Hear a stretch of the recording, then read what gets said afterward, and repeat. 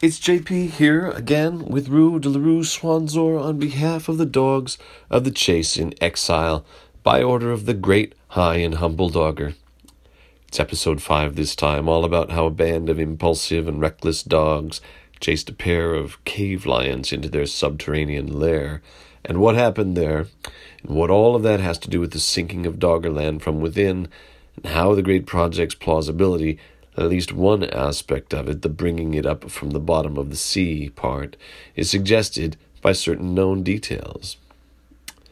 Rue, despite the terrible burden of being the chase in exile's answer to, say Homer, to begin with, if you will, she's the griot, Shanahy, storyteller, keeper of lore, historian, a repository of its distilled culture and history.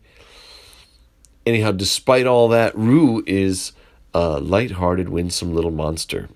I call her Monster, because while E, the great high and humble dogger himself, may he rest in peace, used that moniker to address her, sometimes affectionately, sometimes in irritation, and it suits, not least because the word monster comes from the French verb mont, to show, and showing me and everyone the unsuspected reality of dog's existence is her raison d'etre, more or less, insofar as the chase is concerned. As I say, notwithstanding that awesome responsibility, she's a sprightly and amiable monster whose delighted wagging and irrepressible rising to back legs upon seeing her human sisters is a sight that always makes me glad. I tell myself that my simple-minded sentimentality isn't worth remarking, that the enthused greetings of dogs are a cliché as worn, more worn as any, that you surely will think it's the silliest thing imaginable for me to regard her fervid affection, her urgent total body undulation, the panting, manic frenzy of Rue de la Rue Swanzor's hellos as greater than the greetings of any other dog. She tells me you're right, entirely right. She tells me it's time to get on with the story. She sees no point, do you, Rue, in dwelling on her sunny disposition or on her smile with its curved pink gladness and sharp white exclamations. Considering the gravity of her furry head's contents, not to say the import of her very existence, her egalitarianism shocks me. Oh, she barks in abject embarrassment when I talk like this, and chews her green rubber ball as hard as she can for maximum squeak. Maybe it's something else embarrassing her. I can't pretend to understand her. So anyway, down they went after the cave lions with the whole chaos of woof and charge they spilled through the hole into the cave. You probably know dogs see better than we do in the dark because of their tapetum lucidum. That's a kind of reflective surface in the back of the retina that reflects light back through it. And so with those eyes and those noses all working together and with characteristic devil-may-care speed, the ears and tails flying everywhere, they chased ever downward. Clumps of feathery roots hung from the ceilings, dusty gray.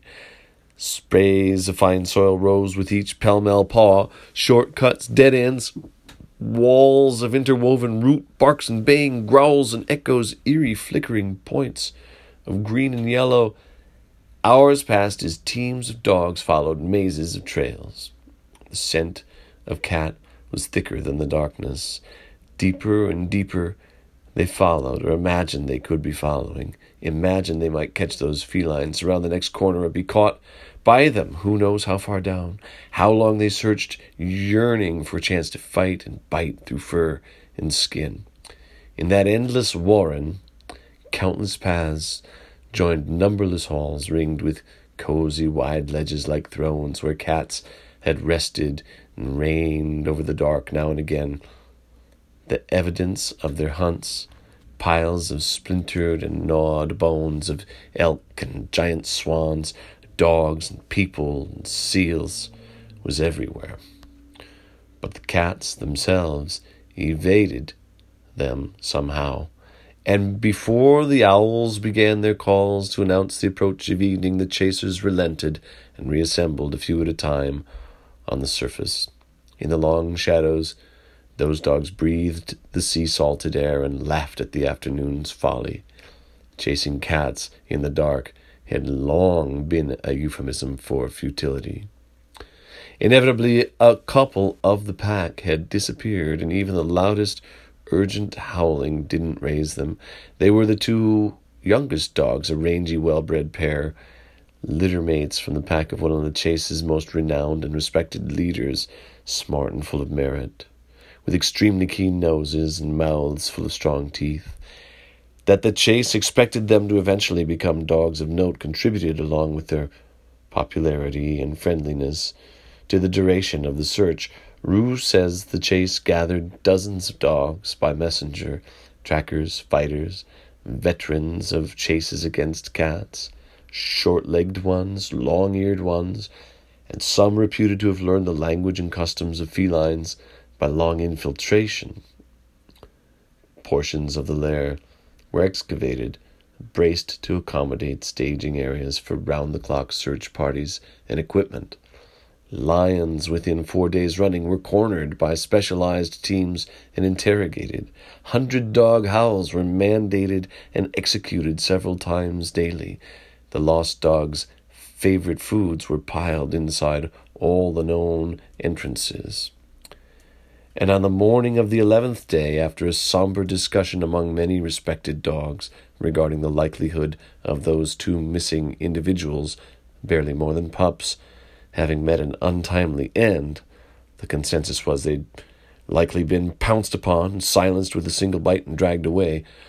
Roe and Urf just wandered up and started wolfing down ducks and boiled eggs as if nothing had happened at all. They said they'd been lost underground for almost the whole time, but that just that morning had noticed they were in tunnels they recognized as part of the chase's redoubt. Just outside the wall, west exit is where we came out, they said. So many questions.